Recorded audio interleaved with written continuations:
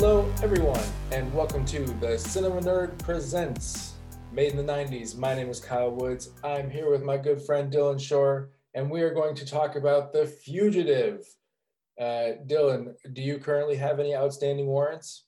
No, I don't think so. Fantastic news. Don't say even if you did. Yes.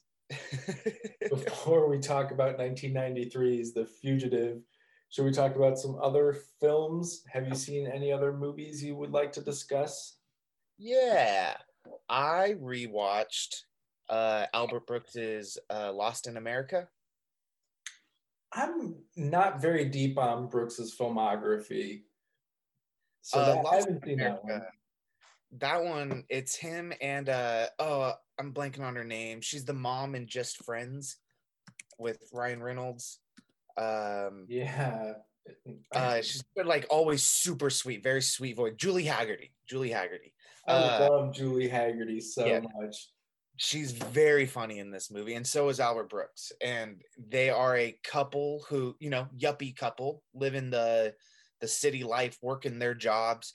And then Albert Brooks doesn't get the promotion he wants, and he loses it. He's just like, fuck this. Let's literally pull an Easy Rider. Let's go live the Easy Rider life. Let's get a RV. Let's just travel the world and see it. We have our nest egg. Let's just live off our nest egg. I thought he was going to open a bed and breakfast in Slovenia. And Slovenia. Sorry, they're in the RV. They're living life. I assume hijinks ensue at that point. Yes, so they end up around some of their first traveling. They end up in Vegas, and Albert Brooks wakes up one night with Julie Haggerty not next to him, and he goes down to the casino. And she has placed a bet on roulette with their whole nest egg. And they lose it all. And that's where the story starts. Now they're trying to figure out what to do. There's a great long scene with Albert Brooks talking to the casino boss. And it's Gary Marshall. And Gary Marshall is so funny. I'm looking forward to watching Julie Haggerty justify that decision of gambling away the entire life savings on one. Oh, it's so funny. It's so funny. You got to see it. Yeah, looking forward to it. What else? And then I watched another movie with America in the title. Woo! Coming to America number 1. Coming to America 2.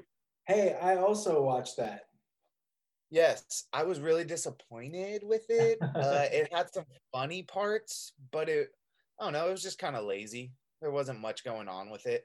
But I did laugh a good few times, though. I laughed really hard at a few of the bits. Like, I would say every 5 or 10 minutes, I got a literal out loud laugh from me. And then when I was thinking about it at all, I was really disappointed what was happening with the script specifically, where I'm just like, oh, so they're in love now, because that's where this story is going. So, and lots of stuff like that. Like you said, just kind of lazy, very rote, just, forced decisions. And yeah, whatever. I laughed a lot. I enjoyed it more than I'm saying, that I'm describing it, but it really was. If it hadn't been Eddie Murphy and like the James Earl Jones at his own funeral, I don't know if that's that was hilarious. That was funny to me. It's really, really funny. It's a good bit on paper. It's a great bit the way they acted out.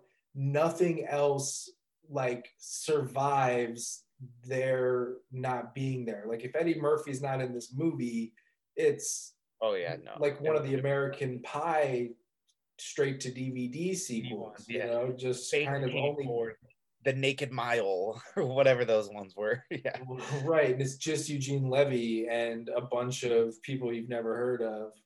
Yep. The one part that is the funniest part in the whole movie to me, besides the funeral scene, is the main kid is in the job interview with Colin Jost. Yeah. And he fed up and he just leaves. He's like, I cannot wait until the like office party of you in blackface comes out. Yeah. And he's like, I was doing Will Smith's Genie. I had the blue face over the black face. That line crushed me. I thought that was so funny. Whoever thought of that. Yeah. I laughed hard as fuck at that. That's a good joke. It's full of good jokes. It really is. It's a very funny movie. I laughed a lot, and like again, laughed really hard pretty regularly. Yeah, there's definitely moments to laugh at. And then I finished WandaVision. That's the last thing. And the season finale was the worst episode by far. We've talked about it, but the more it does MCU, the less I give a shit about the show at all. The shining moment of the ultimate episode was Agent Wu doing the flourish. Yep. Like I thought the whole show was balancing it perfect between the Wanda and Sword. Like I thought it was balancing the MCU and the sitcom TV world perfectly. And then this last episode legit was just MCU world wrapping up that story. Who knows if they're going to have another season, but you can't have another season, right? Not right. Yeah, you can't. Yeah. No, I said it before. Fizzled out at the end, but it's still worth a watch. Like though, as a whole, it's genuinely fun to watch, and I think people should watch it. Yeah, I think on the whole, it's good TV. One of the better things the MCU has offered, one of the better sort of original programs in the like post golden age of television we're in now, with the corporate content thing going on. Like I don't know how to describe all that. Like Netflix TV shows and Amazon TV shows, and not even the Netflix stuff, but I'm talking about like the Star Wars and the Marvel specifically, and the DCEU or I think it's one of the better entries in an extended universe. Yeah. Kind of thing. Yeah, I really dig it as that because it made me care about the extended universe in ways that I never have. Like when towards mid-season, when we get to the snap or the flash, is that what they're calling it? The blip, like you disappear. The blip, yeah. I mean, it works every time they use that feature. It works really well. It doesn't matter.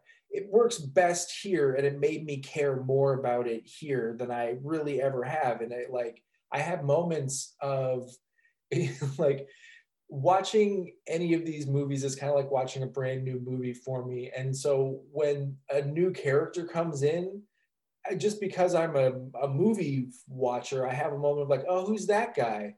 And in the MCU movies, I just am, and any of them, like, I don't actually give a shit. Let's see how we have an adventure with them this time, outside of our, big main characters. But I gave a shit about Rambo, and it made me ask questions about like the Captain Marvel stuff and whatever. I'm not going to find the answers to these questions because I don't care that much, but whatever. It's good. Perfect. How about you? What did you watch? Coming to America. I'm glad we talked about it. I did a triple feature of movies that have the word assault in the title. So you had Assault on Precinct 13. Classic. I just actually bought the Blu-ray a few days ago. It just got in the mail. I haven't got to rewatch it yet. And then you did the remake of Assault on Precinct 13. Did you? Right. Yeah, fuck yeah, dude. I like that one too. I love Ethan Hawke. It's not as good as Carpenter's, but I do like both of them. Can you do the third one? And the third one, obviously, it's gonna be different from those ones, right?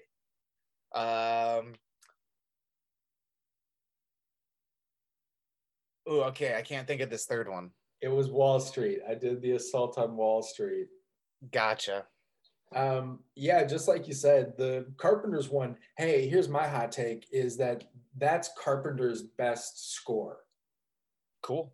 Yeah, fair. Dude, I It's dig not as it a lot. iconic as the Halloween score because that score is so simple, but the whole soundtrack to Assault on Precinct 13 is dope. It's Yeah, real good. I'm with you. That's like zombie killing music. Like if you're playing Left 4 Dead or some, crazy horde kind of video game, just put that one on and anyways. Yeah, I liked it a lot. What's not to say? John Carpenter's super good at making movies, and this one's, I don't know, it's not underrated, right? People know about this movie and have seen it and love it. Yeah. It's got a big cult following. Right on. Yeah, it deserves it. It's super good. And like you said, the remake, I was kind of expecting it to not be good, and it's good. It's good. Yeah, no, it's not bad. Yeah. The actors are definitely doing good things, and it's a little longer, isn't it, than the original? Yeah, and it feels long also. Mm-hmm. It's been a minute since I've seen the remake. It's a fun thriller, and like you said, Ethan Hawke is almost always worth a watch. Yep. Yeah, no, I'd say always. And then I rounded out the man, it took me a little bit to get through it. I might have finished it this morning after starting it yesterday afternoon. Have you seen Assault on Wall Street? I have not, no. That movie is, but it is like just a whole sack of buttholes. I really didn't like it at all, man. Here's the thing. It is a full it's a whole hour before he assaults Wall Street. And man, I'm sorry. The dude, is it the lead from Prison Break or is it the brother from Prison Break? He is one of the leads, but yeah, it's the brother that gets put into prison and his brother gets in to break him out. Right. Dominic Purcell, something like that. Sure. I haven't seen any of Prison Break for what it's worth. Oh man, the first season's dope. Like it was some great Fox TV show, and then the second season they get out, and the third season they have to go back into prison and then break out again. That doesn't. Why? Because of the title of the show. It's Prison Break, so end it once they get out of prison. The first time. This was before we had 13-episode miniseries on American television. But yeah, what did you expect from Assault on Wall Street? It's made by Uwe Boll. I expected an Assault on Wall Street. Oh, you wanted to see that? Yeah. I mean, I'm there for like an action movie. I'm like, all right, great. We can. And the premise sets up really tidy. He's like a security or like a cash handler guy, like a armored truck driving man.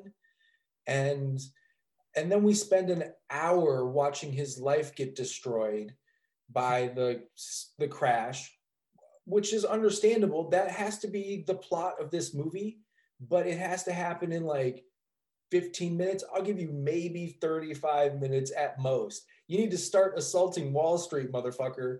And it just... Uwe Boll does not know how to do action. And that's what he specializes in.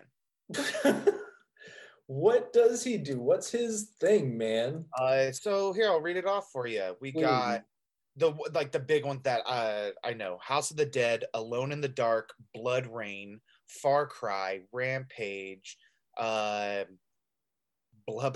I don't know that one. Assault on Wall Street, In the Name of the King. Like, they are some bad movies. Why does he keep making them? How does that happen? Because that's his shtick. Like, people give him money to make these. Like, they're really bad. They're not fun. No, it was not fun at all. I was traumatized by this experience. I went in looking for like Wolfgang Peterson, fucking Jan de Bont. No, Wolfgang's one of the better German directors. Uwe Boll is not. No, I gotta say, German. What's that? Is Wolfgang Peterson German? I don't know. I don't know either. Don't quote me. Sorry. Edward Furlong is also in this movie. Eddie. His voice is the exact same voice from Terminator, but it's in a sad body, and that's very upsetting. Was this him going through definitely drug addiction? I got to assume, man. Yeah, he does not look good. Keith David is in it though. Love Keith David. Pretty good. Yeah, always good. And then I just gotta say it though. Dominic Purcell, is that what the gentleman's name was? He's not carrying this movie. I don't know if he can. It relies so much on him. I have to impress that a literal hour of this movie is him talking to stockbrokers and attorneys and medical professionals and insurance adjusters, and like just having phone calls in dark rooms about how he's losing money. And he's just he's a face more than he's a mood. How about that? I don't know, man. I'm trying not to be too mean, but it just, nothing about this movie fucking worked at all. Yeah, nothing about Uwe Boll's movies work for me at all. I think I've only seen House of the Dead and Pieces of Blood Ring. That's all I've seen. Are these video games? What are you saying? Yeah. They're adaptations of video games. You know what? He's probably the reason that people think video games suck. Yes, you are correct. Absolutely. Jesus, fuck you. What's this? Uwe Boll? Fuck this Uwe Boll. I could be saying Uwe wrong, but it's UW Uwe Boll. I generally am in favor of respecting people's names, but this thing, there are also there are shots of it doesn't matter. It feels like throughout this movie he literally only did one take. Like there are actors putting emphasis on the wrong syllable, and then we just move on, and you're like, hey, can we get one more just for safety, Uwe? And he's like, no, he said it, it's fine. And we're like, good, move on. Wasting money. Oh man, let's talk about a much better thriller. Yes, and a fucking movie that made so much money. I just saw that, man. What number are you looking at?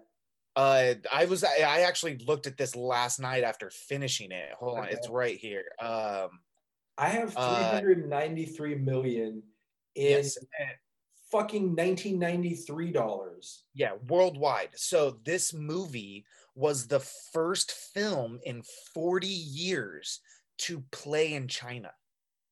The first American film in 40 years. And so they ate this movie up. They fucking loved it. What was the domestic on it? Because it was a big fucking deal here. It was. No, it totally did well here. It was only made for like 46 million? 44 is what I have the budget at. I'm curious. Let's try and find the domestic box office before we're done at this thing. Because I also remember it just being an absolute phenomenon of a movie, you know? Like, I've mentioned my upbringing and my inability to watch certain things. And this was one of the ones that got through. And I think part of it's because my mom was definitely into Harrison Ford. Mm-hmm. And the other part of it was just like, no, everybody is seeing this thing. You can't walk down the street. People will walk up and shake you by the shoulders and say, sir, have you seen The Fugitive yet? And if you answer no, they drag you to a theater. That's what it was like in the summer of 1993. So domestic gross, $183,875,760. In 1993 dollars? 1993. It was beat by, can you guess? It's number 3. It's number 3 on the year of release, but there's 2 ahead of it. 93. 93, like the biggest movie of 93. Was there a Batman that year? Nope. But it's I can't even say the director because it will give it away. And any actor. Say the director. Yeah. Spielberg. Oh, Jurassic Park is the same year. Yes, that's number 1. And number 2 Stars Robin Williams. Aladdin? Mrs. Doubtfire. Okay. Jurassic Park was the other one that sort of broke down the walls, where it was like, no, you have to see this. And we went and saw it in a theater, and it's a real early theater experience for me. I was way too young to see it. I mean, not way too young, but like I hadn't seen anything at the point when we went and saw Jurassic Park. So it was like one of my first theatrical experiences ever. Oh my God, dude. I definitely did not see Jurassic Park or Fugitive in theaters because I was 2 years old. I mean, my mom might have brought me into the theater, but I highly doubt it. The first Jurassic Park I saw in theaters was Lost World, and I remember being like, what the fuck? It's crazy. I remember The Fugitive being also one of the movies that they sort of, especially in the early 90s, like Speed, I remember being marketed this way. There was a lot of marketing around the scale of the practical effects. So like the train bus crash was, at least it made a impression on my mind, you know? Oh, hell yeah. You can hike. They didn't remove the bus. The bus is scattered in pieces out in the middle of the Blue Ridge Mountains. Yeah. Like in the North Carolina side, not Tennessee. But yeah, you can like hike out to the bus and see it. I want to do it so bad. Yeah, I also want to do that. A buddy who was on trivia, Kehoe, is in North Carolina. So we're gonna have to camp out at his place and take a hike and see this creepy ass, I'm sure very rusted and like there can't be much left of it at this point, right? I know. Well, I mean, like when it impacted, it like separated a lot of the bus. So I think there's pieces just strewn across the property everywhere.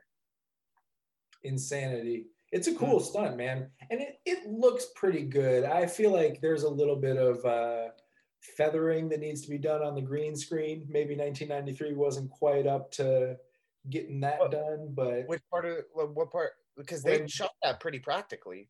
There's no green screen in the train sequence. Is he just on wires? That's Ford on wires. That is when he jumps off. Yeah.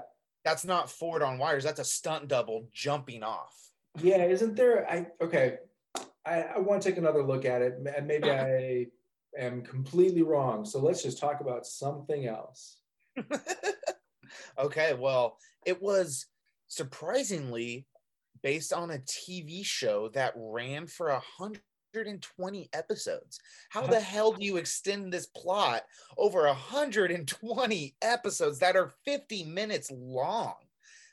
I have to assume that there's no like the medical mystery, the sort of like getting the drug approved aspect is not in the original, and it's much more like, oh, the one-armed man did it.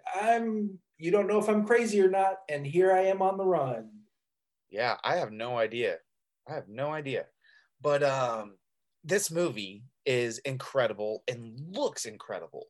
Andrew Davis did such a fucking great job. This is his second movie. Hold on, I'm getting to his IMDb. I want to talk about Andrew Davis because I do too. This movie came right after Under Siege. And okay, yeah, so Under Siege was first, and or not, he has like some shit starting in the 80s, but they weren't like anything crazy big. Under Siege was his first big thing, I think. First big thing. I think there's a couple of Steven Seagal. Above the Law actually came before. That one's fucking huge. So I get the sense that he was like Seagal's guy and, got the chance with Under Siege. And then Under Siege is a massive fucking hit and rules, by the way. And he gets a crack at this thing because the rest of his career is good. He's got some good stuff after this. But it's, maybe slightly diminishing returns. And it points to a thing that I thought was a little strange on this viewing, which is the age of both of the leads works, but it's a little strange when you contrast it with how set piecey this movie is, right? And like the we'll get to the waterfall, but they do a good job of pointing out like no normal human could survive that thing, because when you're looking at it, it's like he's no dead. human could survive that thing. Just dead. Yeah, me and my buddy who I was watching it with, we were like trying to dissect it. We were like, maybe if he just missed the dam and came in at like an angle, and we were like, dude, no fucking way. No matter what he did, he died over and over, a horrible death forever. It was that so and then even by the end, he's like on the rooftop and there's a helicopter shooting at him, and the the dude who is an executive at a hospital or like another surgeon or whatever goes full on bad guy and is now ready to like shoot the fuck out of Tommy Lee Jones and Richard Kimball. And the whole time, I love it, man. And Tommy Lee Jones is selling the shit out of these lines. Some of them are better than others. A few of them are a little like, wait, did he just say? Okay. Yeah, no. The line that we kept rewinding is when Kimball's been spotted at the hospital, and the guys come out of the tent to tell Tommy Lee Jones, and he's like, Kimball's been spotted at Chicago Memorial Hospital. He's like, that's hot. I wrote down that this movie is 70% people relaying information to or through Tommy Lee Jones and him, or walkie-talkies. But all of this points to it being a much more like popcorn kind of movie. You know, I think this, and Andrew Davis is a popcorn kind of director, and I'm a professed lover of popcorn cinema. It's where I'm at. This is probably one of the best, like, just like popcorn enjoyable movies. Like, there's great drama, there's great action, there's fucking great lines that make you laugh because they're so ridiculous. It's got everything. It does have everything. Andrew Davis, though, originally started out as a DP, director of photography, and the last movie he was a DP on was a film called Angel in 1984, and it's this like low-grade B movie about a high school prostitute that works like the Hollywood Boulevard area, and dude, it looks so fucking good. I watched a not so great copy on YouTube, and I was like, dude, this is shot incredibly well. It's like obviously a ridiculous plot, but it's a fun, ridiculous plot. Like, it's so insane. This high schooler who's fucking living on the she actually isn't living on the street. She's lying to everyone saying she has parents, but her parents are actually dead, and she's been living alone, and she has to fend for herself. That's why she becomes a prostitute. Dude, I fucking loved Angel. I really want to rewatch it. All right, give it a go. I will. You should watch it too. The Angel I want to rewatch is the late 90s television vehicle starring Jessica Alba. Was that Dark Angel? Yeah, Dark Angel. Because Angel is just the ripoff of Buffy. Spin-off. You are welcome. Yeah, but if it's Joss Whedon, who cares? Canceled, I hear, is the story on that man. I guess so, yeah, man. F him. F him. So back to The Fugitive. The bad guy in this movie, his friend, who he thinks is his friend, is also the bad guy. As soon as I saw him, I was like, oh yeah, duh, he's the bad guy in Deuce Bigalow European Gigolo. Come on. Are you talking about Joran Krabe? Yep. Okay. I am fawning over the performance of, I do like his performance. I love his little touch of a European accent that he's bringing to this. That's how you know he's a villain. Mm-hmm. But I also really dig the performance from, was it Andres Katsoulis? Katsoulis.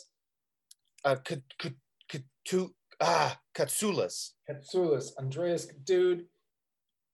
He's the one-armed man. One-armed man, baby. And he's legitimately threatening in basically every scene that he's in. Yeah, he's fucking the scene of him walking up to his house and seeing all the cops outside and just like I don't know. I don't know where I'm trying to go with this, but that scene specifically I really loved because he's got everyone knows that's what it is. Everyone knows who he is, and he's like, "Oh, everyone knows who I am. What's going on?" Well, that's what it is. He's talking shit to them in this situation where they're like very clearly trying to intimidate him. There's police officers pouring out of his house. It's an intense situation, and he walks up to me. He's like, "Oh, what? It's a party. I don't know what's going on here. Fuck you guys."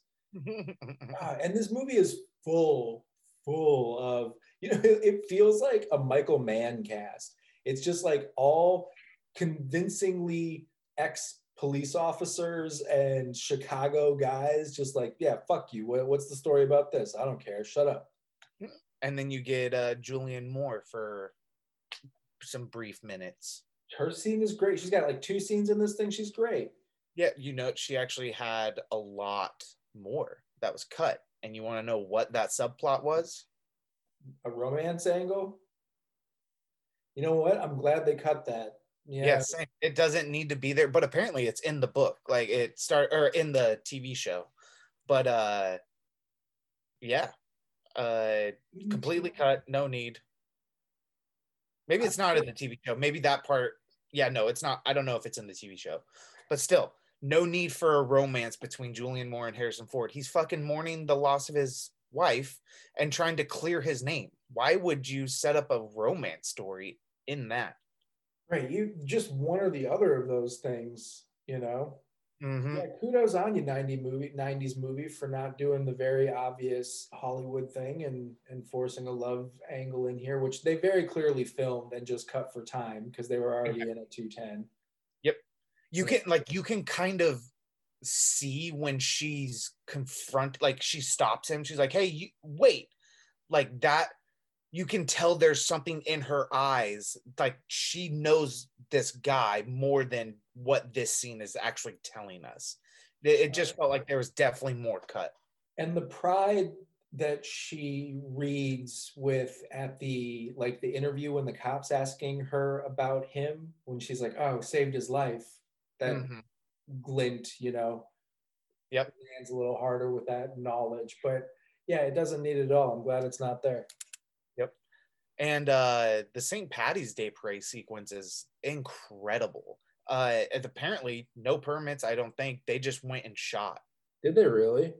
I think so. My buddy was reading trivia while we were watching. He's like, they just went and shot this. Like, you can see people looking at the camera, looking at Tommy Lee Jones, looking at Harrison Ford. Like, you can just see the dynamic that they just went and gunned it. Just let's shoot this real quick. We only have a few hours to get this. I mean, I got to assume they put up some signs, those ones that are like, by entering this area, you're consenting to being filmed kind of thing. But the St. Patty's Day parade is probably always filmed. Right. And honestly, it didn't read that way to me. It doesn't surprise me that that's how it happened. But I like that people are like, "Oh, what are these people doing?" There's, bad movies have like no extras or stagnant extras who don't interact with the things happening around them. I just was watching, I've been looking for pure vegetative television at the end of the day. And so we put on Atypical. Sarah loves that show. It really hits the mark for just like dumb soap opera that has that one twist that makes it sort of like, oh, we think we're a prestige show, but we're just not at all. We're a dumb soap opera show. And I love that stuff. That's kind of my, the perfect vein for me to turn the brain off with. Anyways, there was a scene in a restaurant the other day, and by the end of the scene, the whole restaurant is like, "Oh my God, what the fuck is going on with these people?" And I was like, yes, thank you, Atypical, for showing normal human behavior. I've been in restaurants where crazy shit happened, and the whole restaurant went, "What the fuck is going on over there?" Yep. That's the one with Rappaport, right? Yes, yes, it is. And Jennifer Jason Leigh. Oh, lovely. Yeah, and they both, since we're talking atypical now, I think they both understand how bad the show is. And like by episode 3, they're so entirely checked out that it's kind of fascinating to watch. I think Jennifer Jason Leigh is like a great actor.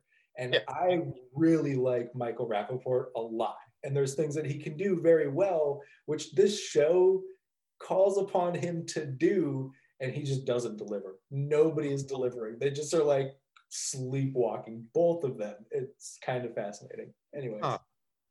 So here's the piece of trivia for the St. Patty's Day thing. It wasn't scripted. This was later added by Andrew Davis. Davis, a native of the city, really wanted to capture the parade and was granted permission from the mayor's office to film the day of the parade. The entire sequence was shot with a handheld Steadicam without rehearsal. Ford and Jones just went out into the crowd and did their thing with camera operators running around trying to keep up. Ford observed that since his character was keeping a low profile, it meant he himself didn't stand out as much and lasted several minutes in the crowd before being recognized. I heard a story. Okay, that what tracks out of that story for me is that Andrew Davis is a Chicago guy, because this is a Chicago-ass movie.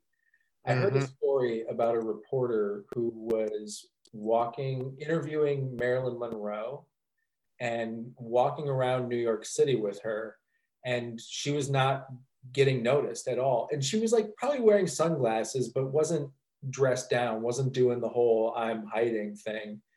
And then they stopped at one point, and Marilyn Monroe asked the reporter, "Do you want to see me turn it on?"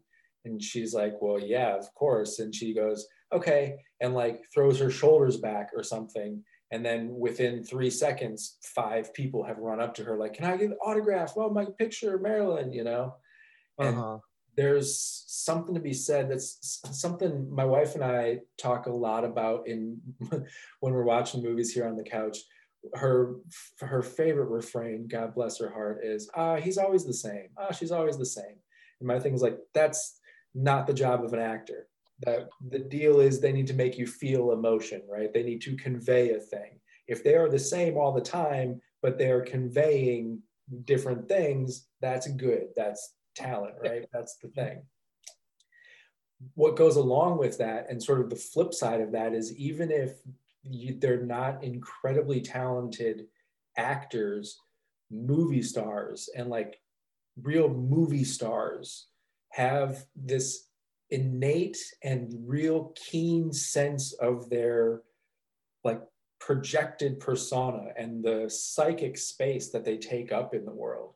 And you can see, when some people come into a room, even after you've interacted with a lot of these type of people, some of them are just like, "Oh no, this is their game now." The whole thing has changed. So the way I always phrase it is like, yeah, if insert not movie star actor here walked into the bar, people would be like, "Oh shit, I think that's somebody. Yeah, I think that. Okay, great. Yeah, I think that is." And then we go back to our conversation. If Tom Hanks walks into the bar stops.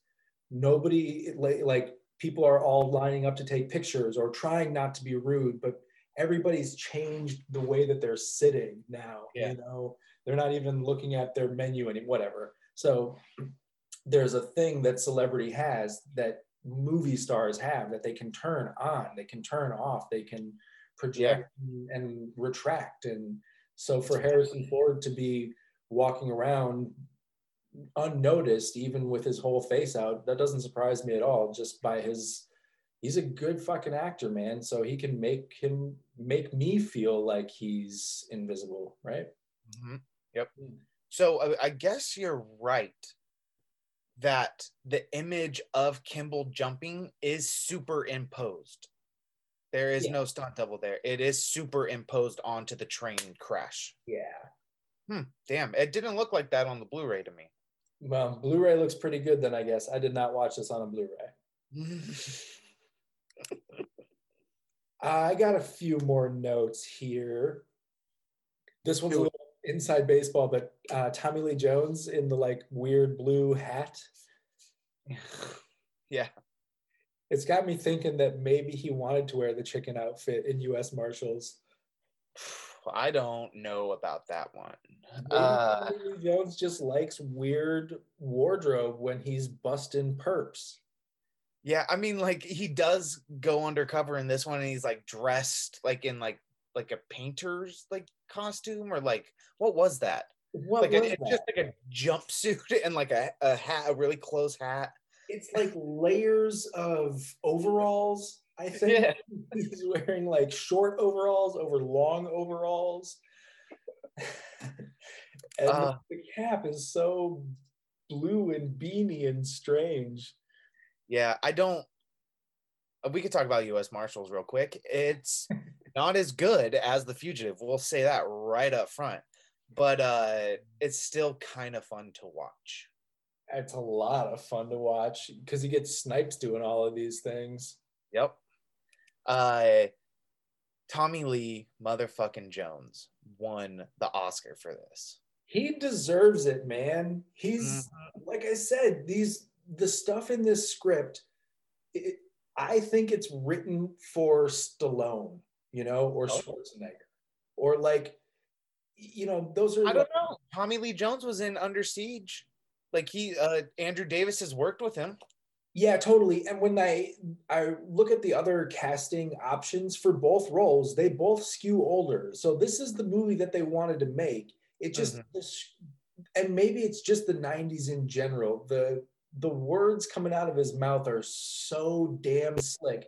And the slick stuff sells and works. The punchline sort of pithy dialogue when I punch the bad guy stuff, that doesn't belong in this movie. And he still fucking sells it, man. He's killer here. And I find myself like, oh, is this now I need to watch every Tommy Lee Jones movie because this is obviously the sexiest he's ever been. But I don't know, because you know what's crazy is that Harrison Ford is older. He's older by like 8 years, and he looks like he's 10 years younger than Tommy Lee Jones. He also looks real good in this movie, man. Hell yeah, dude. Dude, Harrison Ford with a beard is like fucking grizzly, dude. It's so fucking manly. He's grizzly. He does have like the haggard, shaggy kind of. Hell yeah, he does. And that's what's so weird to me is that it's not weird, but like original for this movie is that I don't think you see doctors usually in movies with big fucking beards. They're usually clean-cut dudes with their hair either short or slicked back. And no, Harrison Ford is like this big, tall, rugged, bearded man that's a vesicular surgeon or whatever the fuck he is. Vascular? Vascular, yeah. That's got to be Ford being like, I actually can grow a pretty good beard. So I know there's a scene where he has to cut his beard. So I'll grow my beard. I actually just saw, keep talking real quick there. I just saw a trivia about the beard. Yeah, I love good beard trivia. I want to talk about David Twohy before we go too far, because I am also a fan of his work. Do you know Terminal Velocity? No. Oh, yes, I do. But no, I have not seen it. Oh, it's a lot of fun, buddy. Oh, it is a blast.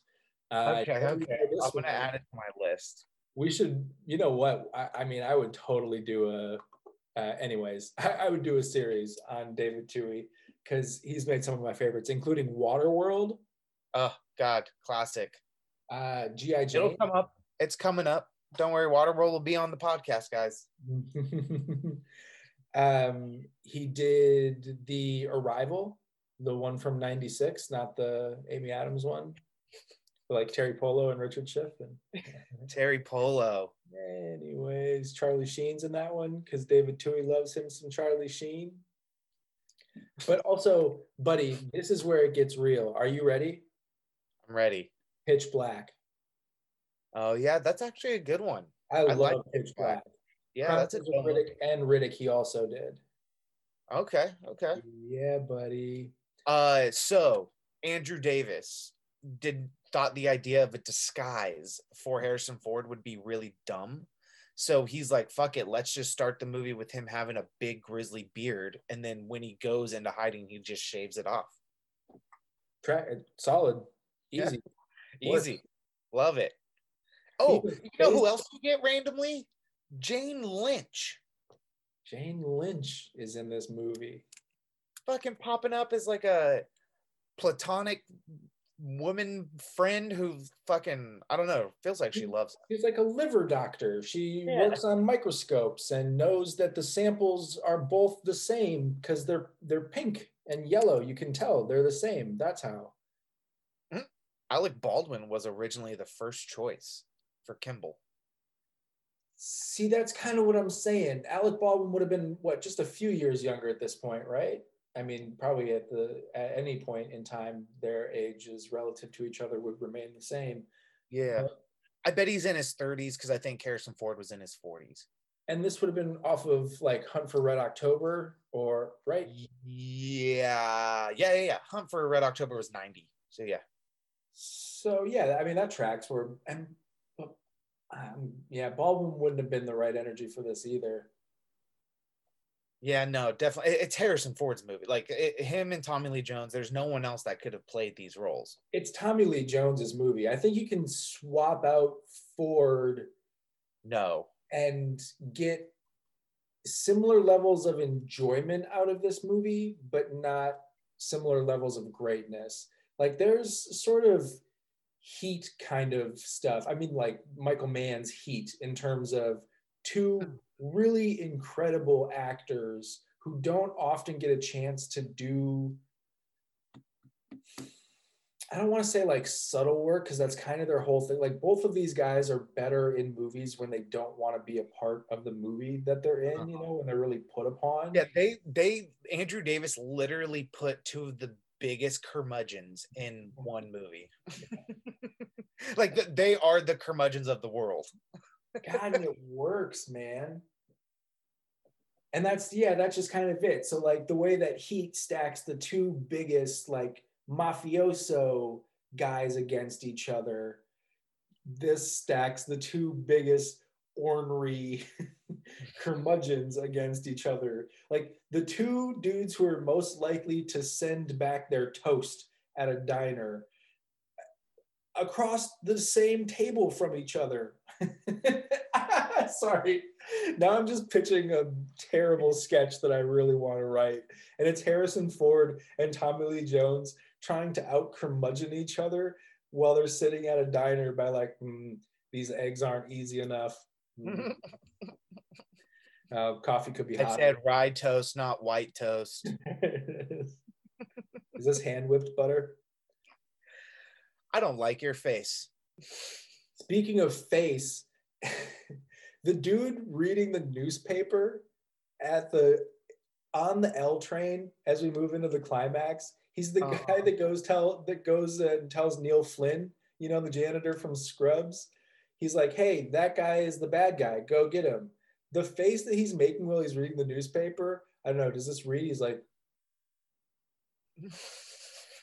it's like the most extreme duck face I've ever seen on a human being. Like I don't think he has any lines, but you can hear the accent he is trying to project with his lips. He's very much doing I'm from Jersey in the 30s. Kind of accent. It's the worst thing I've had to endure for 15 to 20 seconds.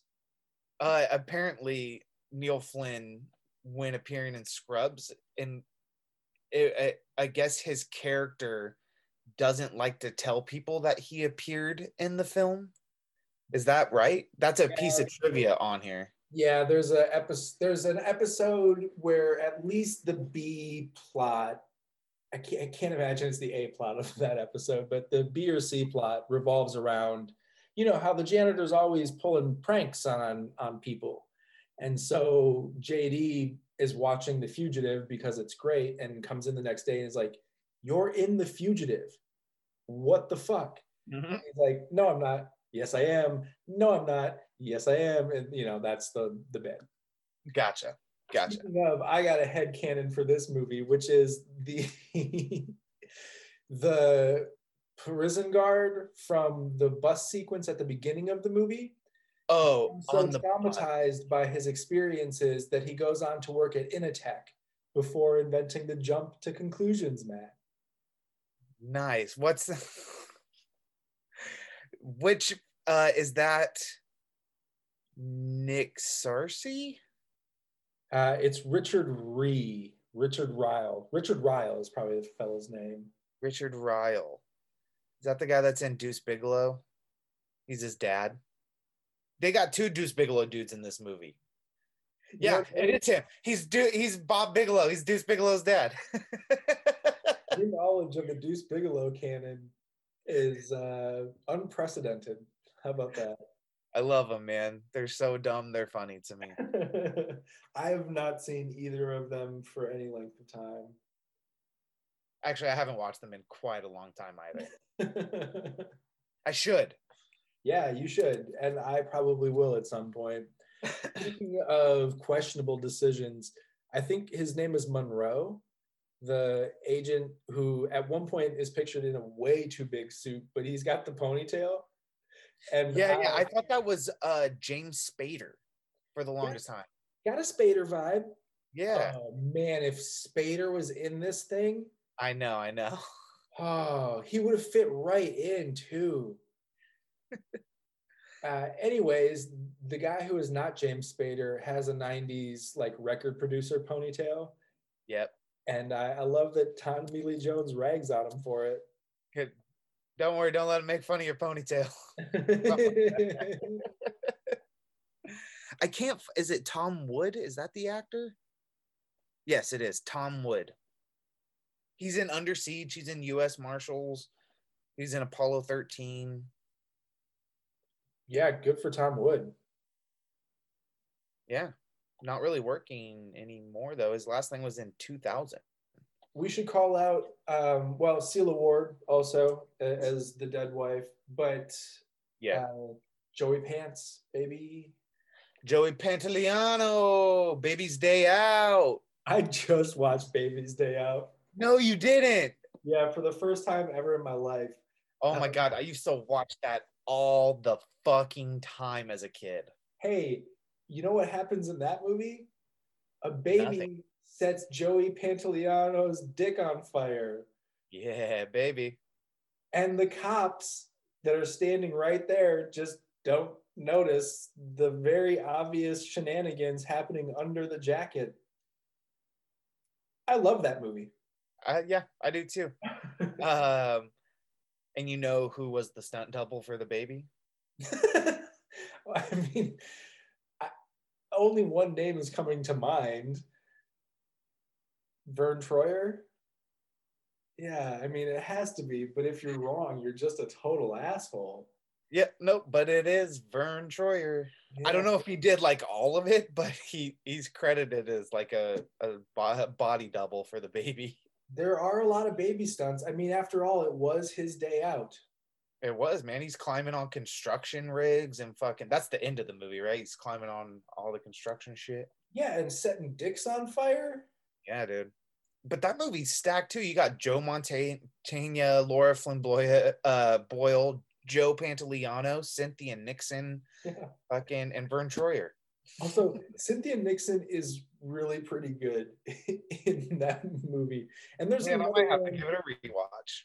What's that? I might have to give it a rewatch. I haven't watched it in years. It's so dumb and bad, but it's stacked. You know what I mean? Like, I hope everybody got paid a whole lot of money. Yeah, they had to, man. They're fucking. They put a dude in an ape suit in this movie. People got paid. It was this movie, and then actually, what else did I catch recently? Oh, Addams Family Values. Oh, and The Pelican Brief is what it was. But Cynthia Nixon had a run in the early 90s that I don't think we appreciated it enough. And I mean, I guess once she got on Sex and the City, she made her money, so good for her. Maybe we did appreciate it enough, and she did her thing. but she's really fucking good in some of those movies, man, especially in the period pieces. She's got that vibe. It's just the vibe of the thing. Yeah, I'm trying to think. I remember Pelican Brief. I'm trying to think of anything else that I could think of her in before Sex and the City. Marvin's Room? Baby's Day Out? She's really good in Baby's Day Out. She's my favorite part of Baby's Day Out aside from the baby. Okay, yeah, Marvin's Room. I do remember her in that. That's a sad one. Anyways, do we have anything else about The Fugitive? Nope. Just that it's incredible. It is really incredible. I will say that one of the places it succeeds most strongly among it succeeds all around. Really, really a solid movie. Hey, have you heard of this movie, The Fugitive, guys? It's good. But the pacing is really taut. There's the opening sequence is a little, I don't know, lyrical, but it's the credit sequence went on for really long. It's like 13 minutes, and I was like, damn, we're still in the credits? Yeah. Fuck. Yeah, for me, it's a little long. But once we get past that, it doesn't stop for at least a half an hour. And even then, when it stops, it doesn't stop. It just sort of breathes a little bit while he's like tending to an injury or just enough around a corner kind of thing. And then it's not, I don't know, it's paced really, really strongly. I'm not going to go beat for beat on this thing, but it's like drum tight. Really, really solid. I'm right there with you. I think so too. Happy St. Patrick's Day.